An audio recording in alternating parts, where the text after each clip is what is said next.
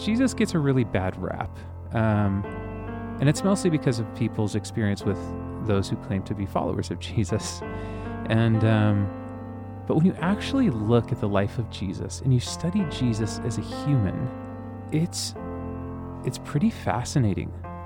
He transcends religion in a sense. This is the Heath in Pursuit podcast with Heath Hollinsby. Each week we'll have a conversation with various folks who are actively engaged in the pursuit of truth. This is a show where anything can be discussed, and probably will. A podcast for the seekers, the dreamers, the restless, the hurt, and the broken. This is a podcast for you. Welcome to Heath in Pursuit. Thank you, James, and I owe you all an apology.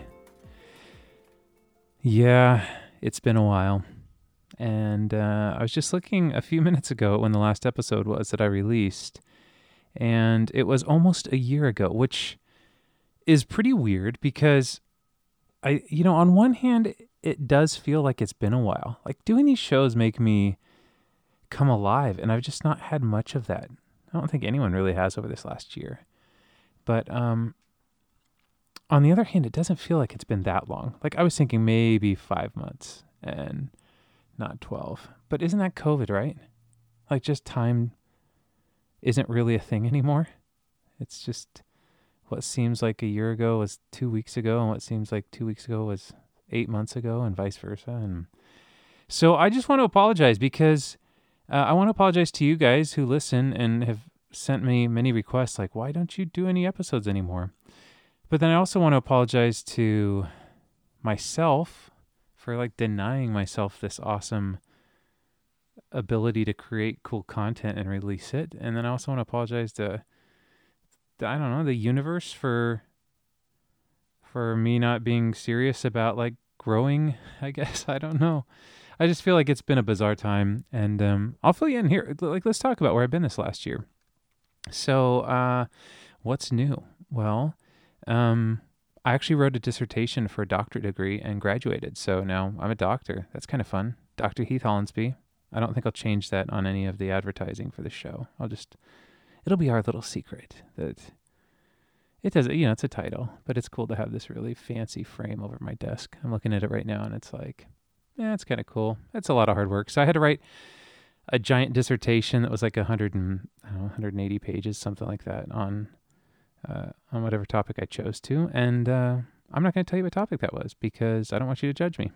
And I might do a show about it in the future. So I don't care if you judge me. I know most of you guys do. Hate is going to hate, in the words of Taylor Swift.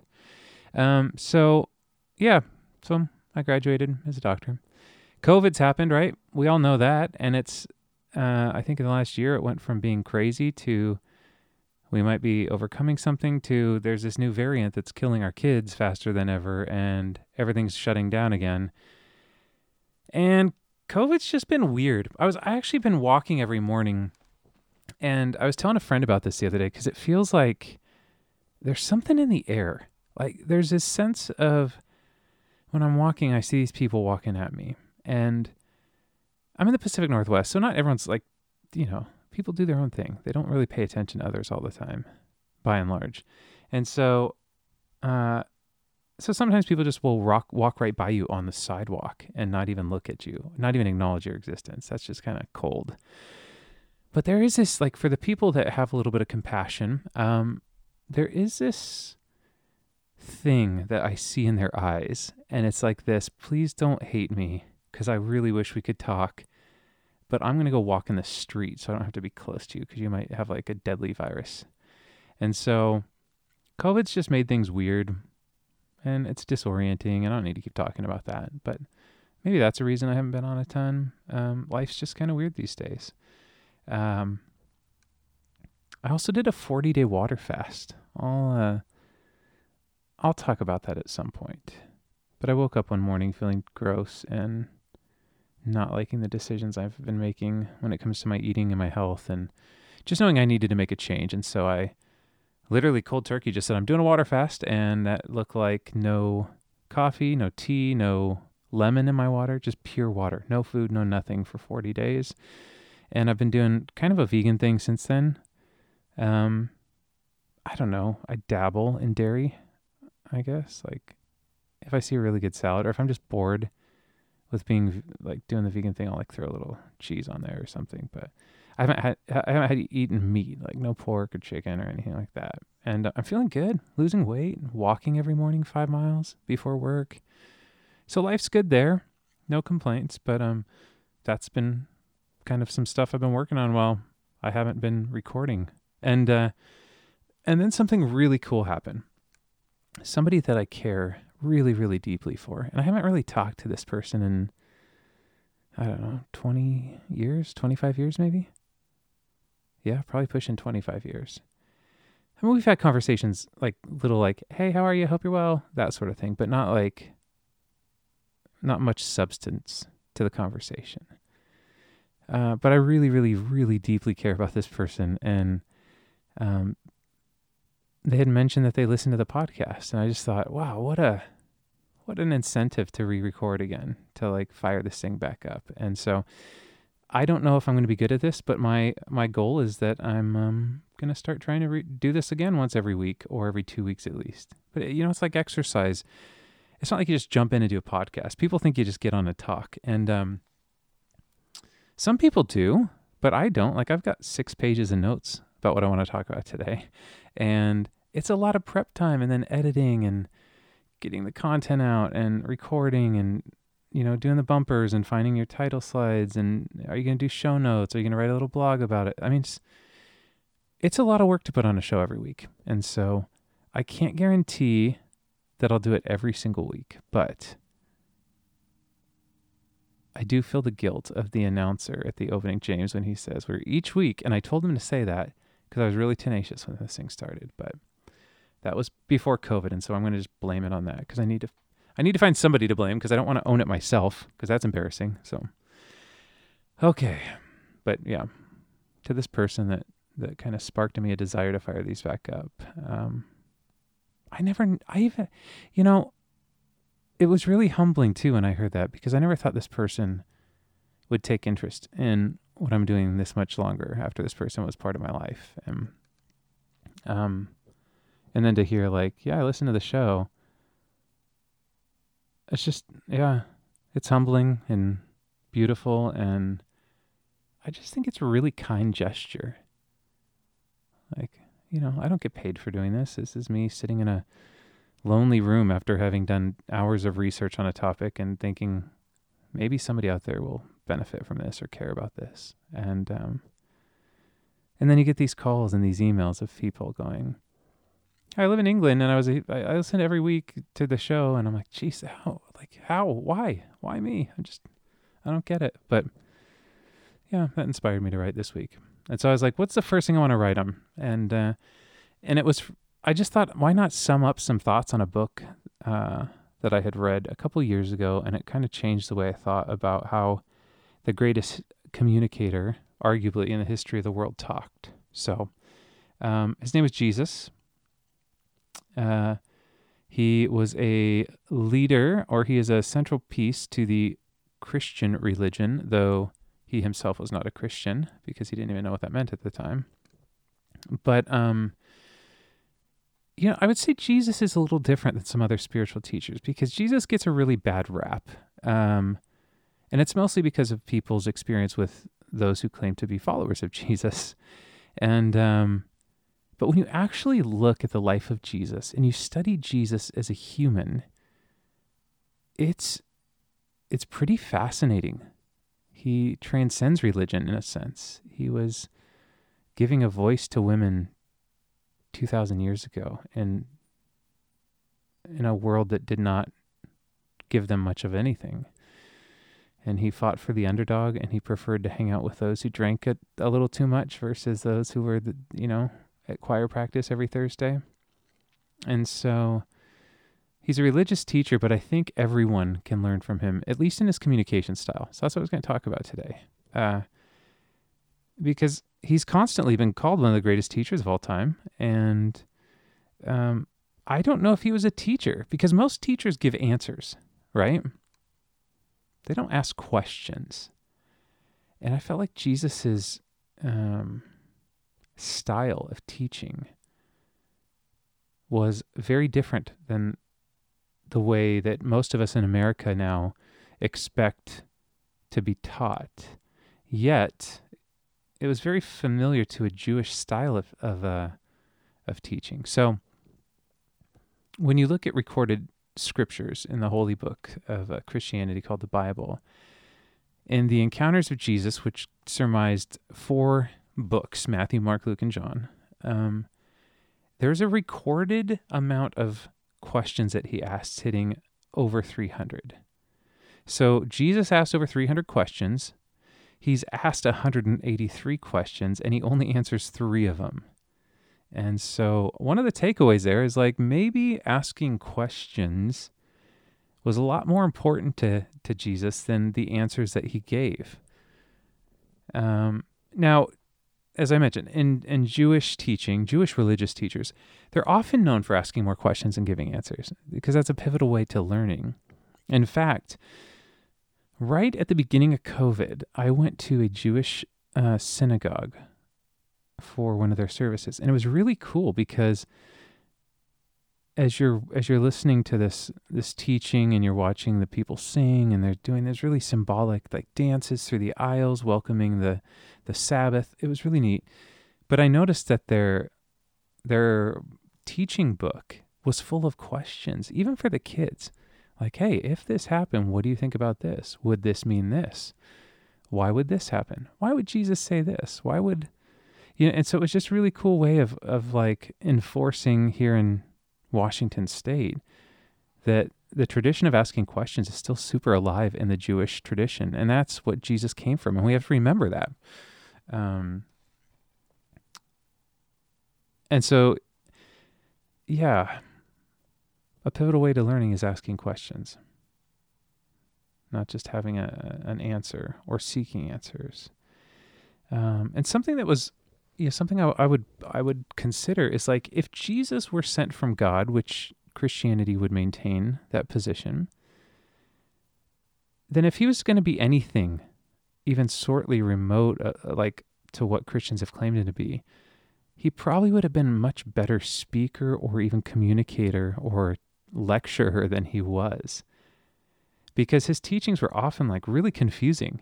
Even his own like right-hand dudes, the followers, his disciples, didn't know what he was talking about half the time. And there's many instances in scripture where Jesus would walk off and his disciples were like, what did that mean? We were just so confused. And they hung out with him all day, every day.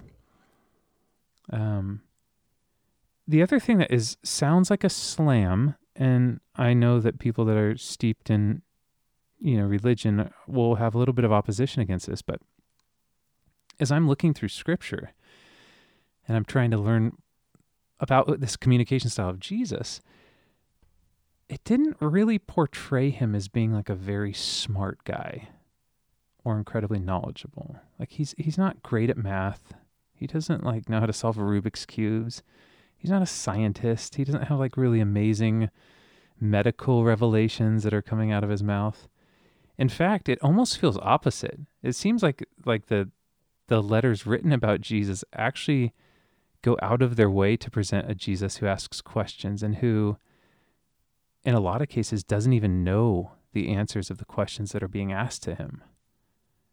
But if you peer under the surface a little bit, you'll see that Jesus wasn't ever really interested in staying on the surface and answering people's questions. He wasn't super interested in telling people what they wanted to hear. I remember there's a teaching in scripture where somebody, the rich young ruler, comes up to him and says, "Good teacher, what must I do to be saved?" And to me, that's a pretty pivotal Christian question. Like when I was raised growing up, how to stay out of hell and how to get into heaven was like, yeah, that's 101. I want to learn that first day, because if I need to get something right, it's where eternity's at. And so why not ask Jesus how to do it? If he claims to be the way to God, that's the question I'm going to him with. Like, that's my opening question. Good teacher, what must I do to be saved? And Jesus' response was not, well, do this, this, this. It was like, why do you call me good?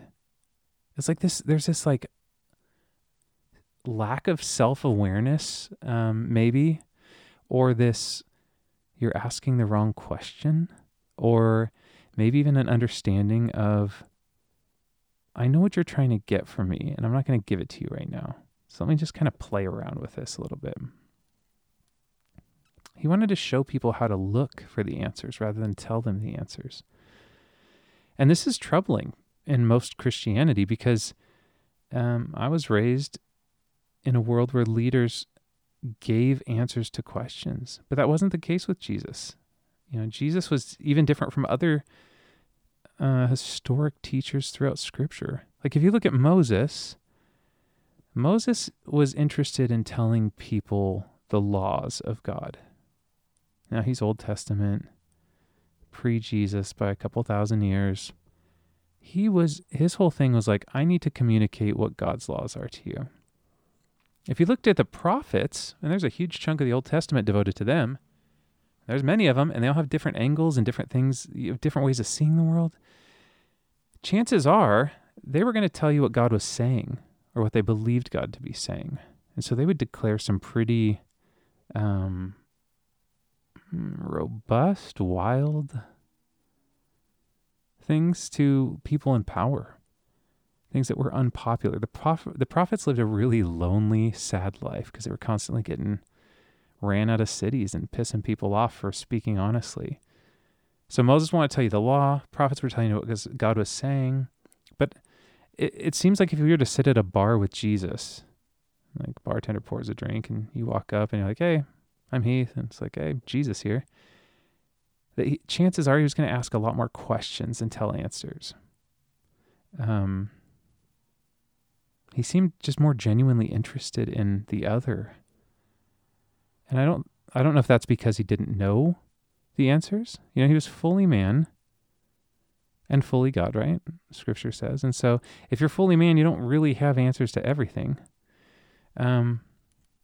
Maybe that was it. Maybe he was just kind of whimsical, like in the way he responded. But I don't think his interest, it doesn't seem that looking through Scripture, his interest is like just like Siri answering whatever question you throw at it with just like the blatant response of what the supposed answer is. And I want to say, side note here, ignorance is not an excuse for doing something wrong. But ignorance, I don't believe to be a sin in itself. Like Jesus he wasn't born knowing everything. Like two minutes out of the womb, it wasn't like, what's the square root of 64,812? And Jesus knew it. So we can't, I think that there's this unfair presumption projected onto Jesus by many people in American Christianity that seem to think that he was just this all-knowing peasant guy born in Bethlehem and trying to figure things out. He didn't. And so because of that, it's implied that he was able to be taught. He was a lifelong learner. He was asking the questions, even questions like, who do they say that I am? I think he was just trying to get some self-awareness when he's asking his disciples, yeah, but who do they call me? What do they say about me? And then he turns to him and says, and what do you say about me? I think he was actually an inquisitive person that didn't have all the answers.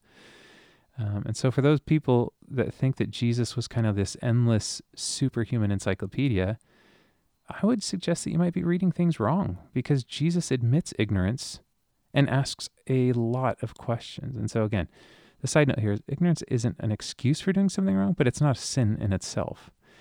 Another tactic that Jesus used was parables. Like he spoke in a lot of parables. And something to remember is that for first century common folk, parables were like a natural way of speaking. It might be like the equivalent of, I don't know, when you go to the grocery store and it's like, hey, how you doing? Good. How are you? Good. It's like that formality of everyone just does it without thinking about it. And then if you say something like, how you doing? Like, I'm terrible today. And you get this response on the other end, like it short circuits them because they've never had anyone respond like that. And that's just a way of people going like, yeah, back in 21st century America, people used to do these weird like greetings where they'd say hello and then ask how your day's going. Good. How are yours? Good. Without real intention to it. It's just these formalities or ways of speaking. And so First century common folk, parables were the way of speaking. It was a broad genre, and that phrase could have been used any time that somebody was talking about something figuratively. And there's been this line of thinking that it was the only way to speak to common folk, but that's not true, because if his use of parables was an attempt to simplify things for simple people, like to help commoners understand something, he screwed it up a lot. Like I mentioned, like even the point where his closest insiders, the disciples, walked away fighting about what they thought Jesus was talking about. Like that was, and I think Jesus kind of enjoyed that. Like maybe it was a little bit of like an Irish goodbye where he just say something and go like, I'm out. And the disciples were like, what did that mean? What did that mean? I don't know. What do you think it meant? Well, it meant this. No, it didn't. It meant this. No, it didn't. And Jesus is like on his way to the next thing, kind of with that like smirk in his mouth of like, yeah, I just dropped a bomb and left him and we'll let him figure it out. But he seemed to really enjoy that style of teaching. And so for those who said like, well, he always was reaching for the lowest common denominator, a thinker, that's just not true, because he would have been a lot more clear in his communication if that was the case. And parables are meant to provoke a response, and they don't usually end in question marks. It's not like, here's the question to wrap it up with a bow. It's usually a statement, but it leads to a lot of questions. Like it's presented in a way that are answered very much like questions. So in the style of parables, there's these mysteries, and mysteries are very different than secrets, because with a secret, you're always on the outside. You're never in the know. Somebody's holding a secret. There's information that you're not privy to that keeps you as an outsider from engaging. Now, mysteries, on the other hand, you're entangled in the very center of this thing.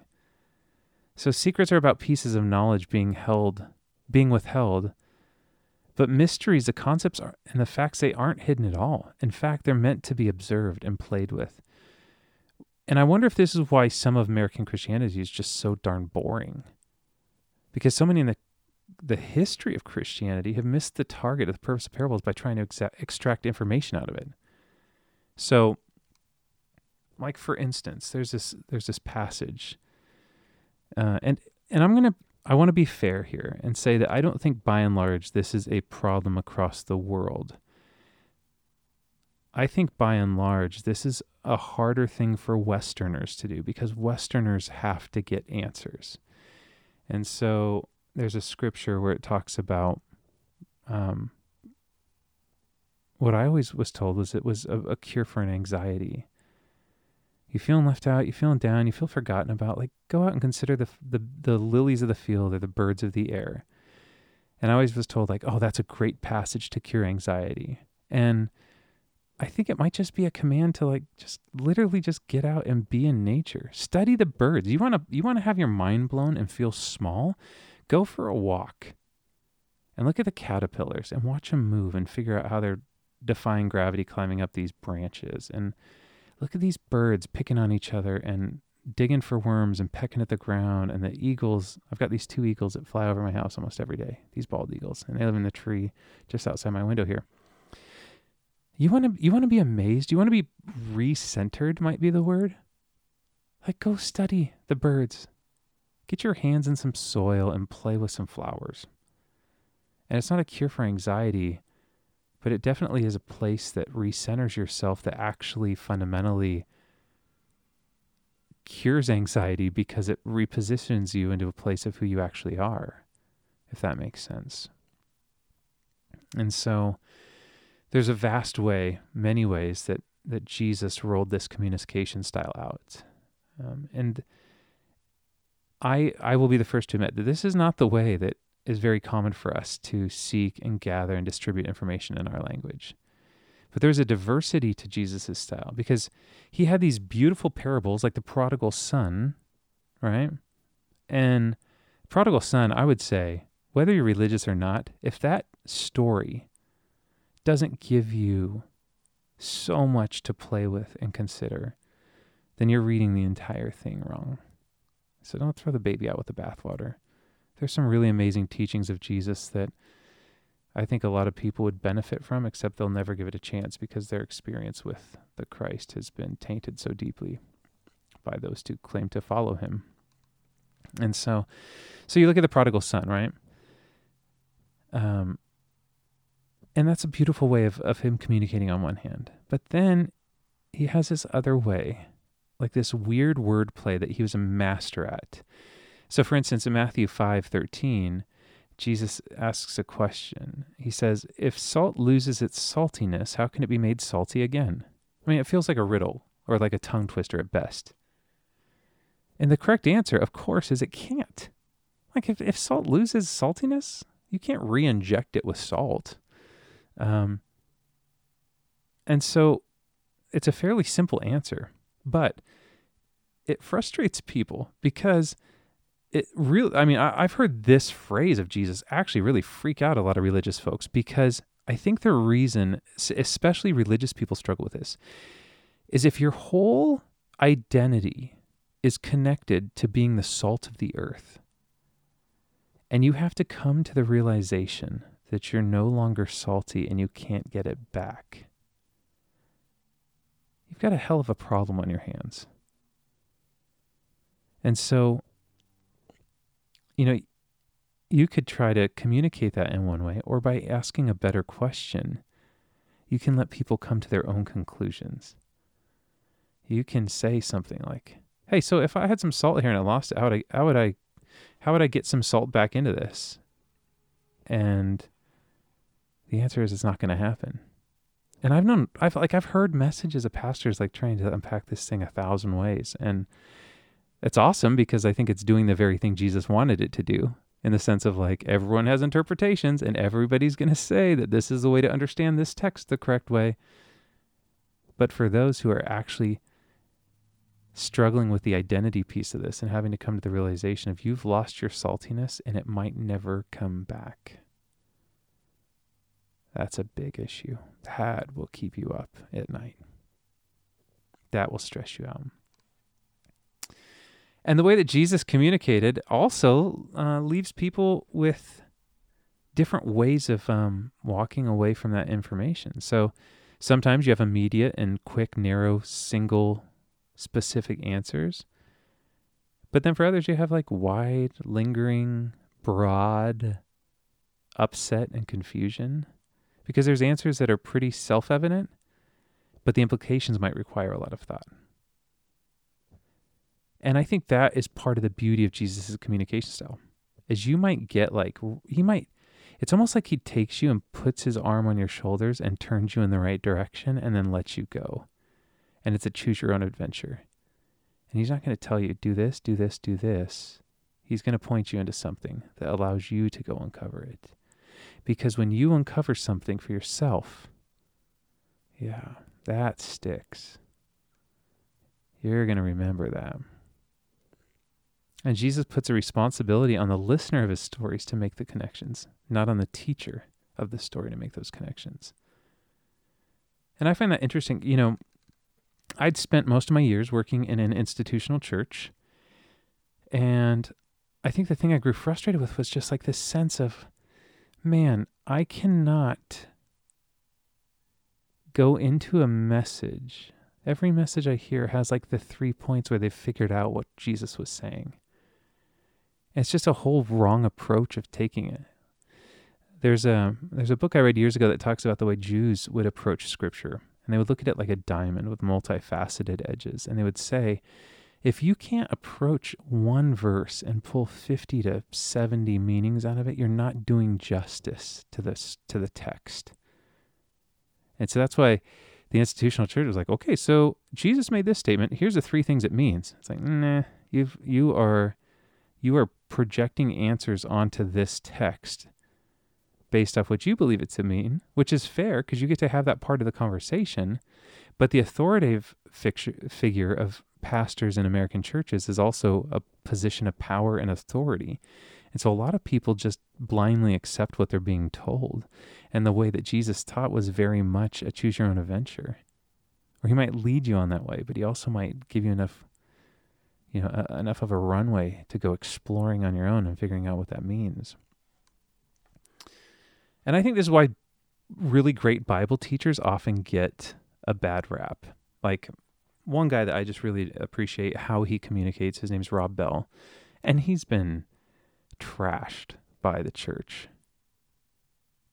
for a long time. I remember John Piper, he wrote a book questioning the literalness of hell, and another Christian leader came out and said, farewell, Rob Bell. He just got he's got a lot of haters, and it makes me really sad because actually Rob communicates in a way that's very common in a Jewish setting, which is where Jesus came from.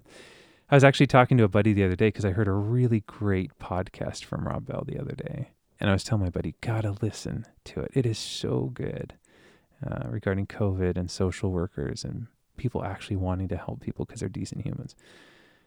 And my buddy just instantly said that he won't listen to Rob Bell because Rob just muddies the interpretation of Scripture. And I said, that's exactly what he's trying to do. Rob's the guy that comes in and stirs up the water and lets it get cloudy and murky, and then Irish goodbyes out the back door and lets you figure out how to see through it, which is very common to the Christian teachings of Jesus. So maybe guys like him actually best represent the teaching styles and methods of the greatest teacher of all time. And maybe we need less answers and more mystery, because I think the gray area actually helps us have better conversations. Maybe it would force us to stop choosing sides so easily when things tend to be a lot more colorful.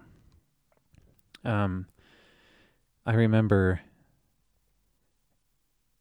there was a show years ago on Primetime called Whose Line Is It Anyway? Improv show, really funny, well done. But they used to have this game. There's 4 improv comics on the show, and you never knew what you were going to get. They'd have these games that were pretty standard, but even every time that they did the game, it was very different. And they used to have this one game where it was 2 people at a time, and you could only answer a question with a question. And when you provided an answer, you were actually kicked out. So it was like, like one guy might say, like, good morning, how are you? I'm good, how are you?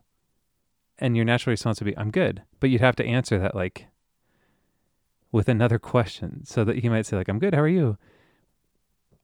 You might say, I'm out for, if I was to say, I screwed this up, I can't even do it justice.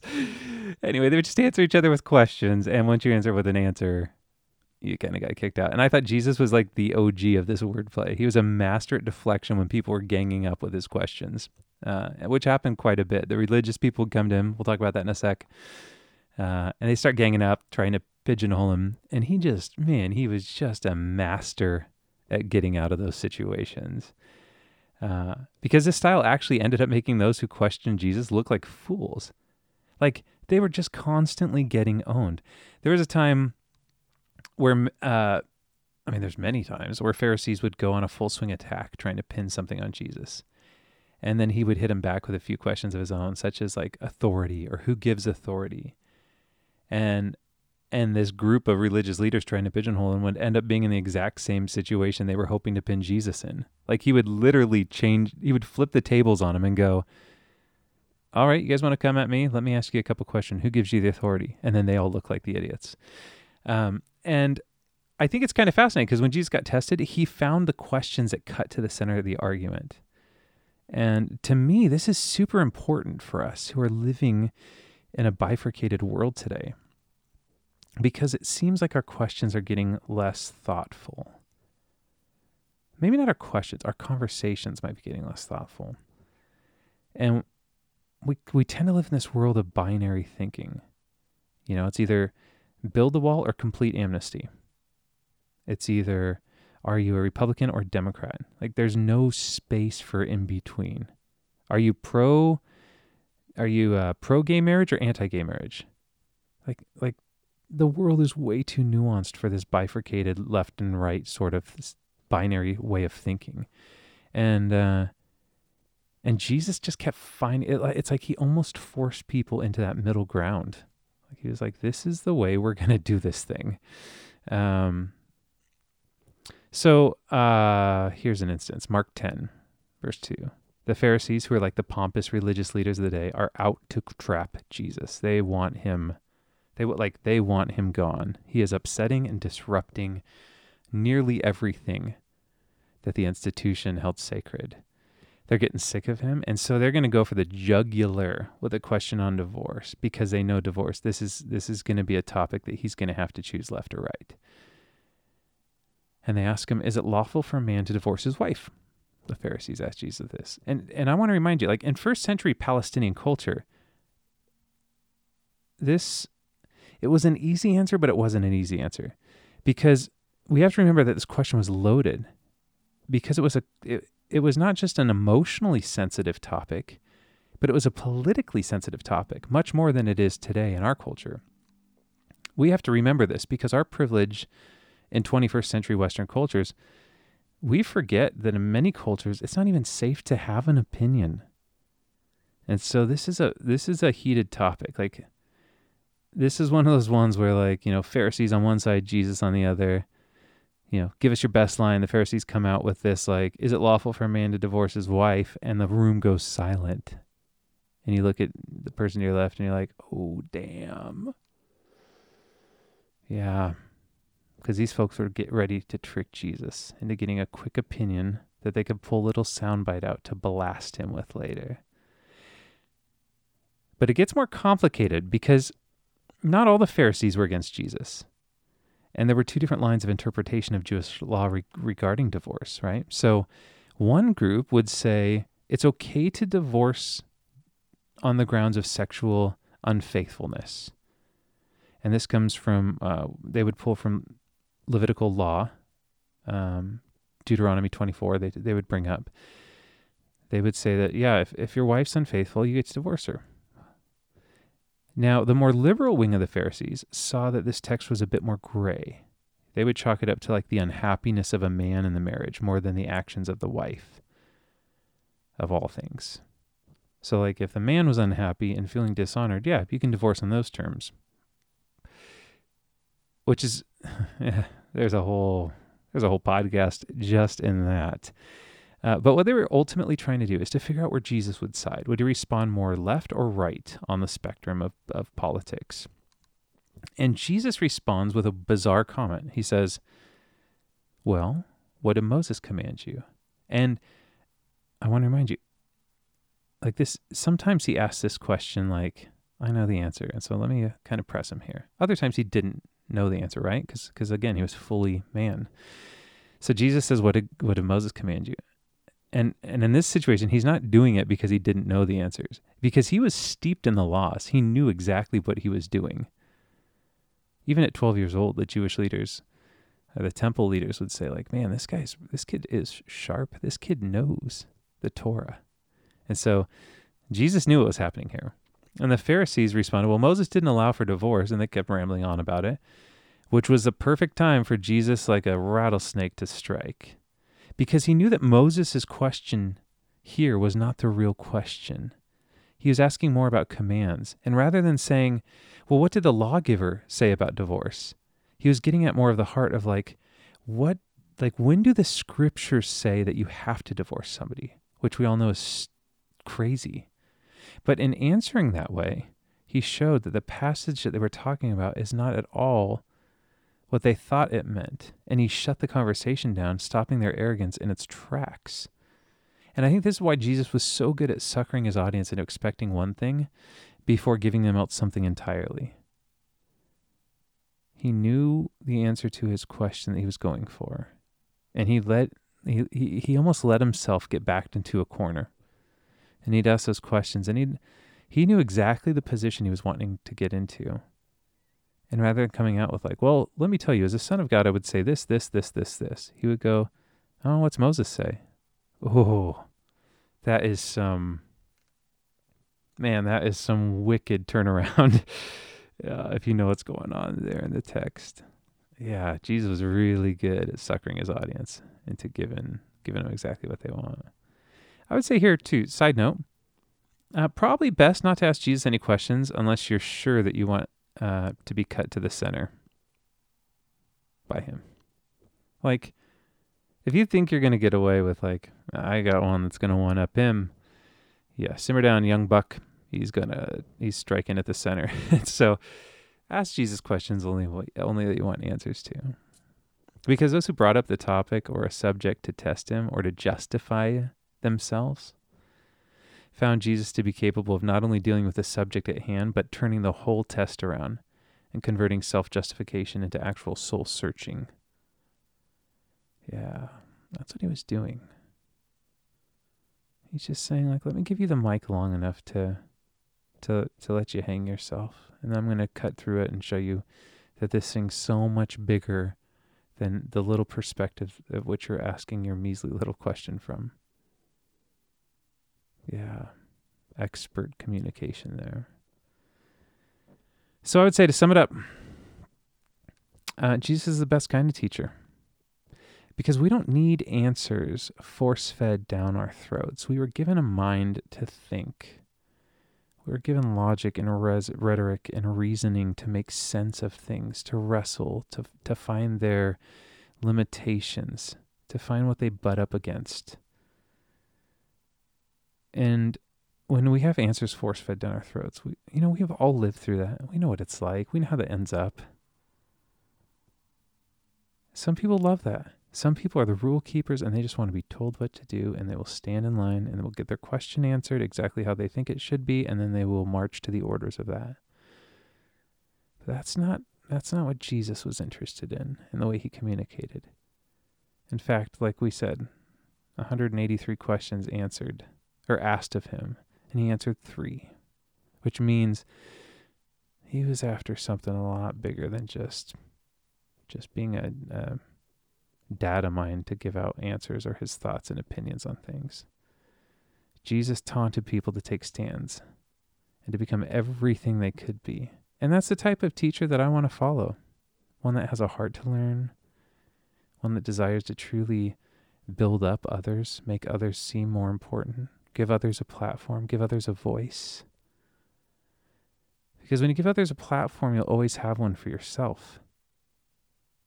Yeah. So maybe that's something we learn about Jesus and his communication styles is maybe we enter the world with more wonder or curiosity. Maybe the things that we have such solid conclusions on, maybe it'd be worth our while to have them reframed and thrown back in our face to force us to consider where we might have grown stale in our search for the truth. Maybe if we became people that asked better questions, more compassionate questions, maybe some of the relational divides, those rifts between people that are not like you, that you think are gross or sinful or whatever it might be, maybe you find compassion because you learned something about them. And maybe it reminds us that we don't know it all. And that's okay. And the important thing, the best path to learning is by seeking out to actually understand one another. To come in with less opinions, to come in with less offense. To stop having to be so offended by the way somebody said something or the word they used or their tone. And instead to maintain the posture of humility and say, I want to enter this conversation to learn. Teach me. Because what that ultimately does too is that puts you in a place of humility. It like strips you and rids you of arrogance and thinking you know the best part of that conversation, that you have it all figured out.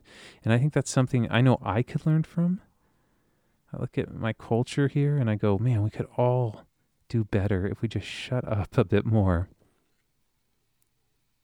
and honestly sought to hear the other side of the story. Or another side of the story, not the other side of the story, because it's not like there's two sides.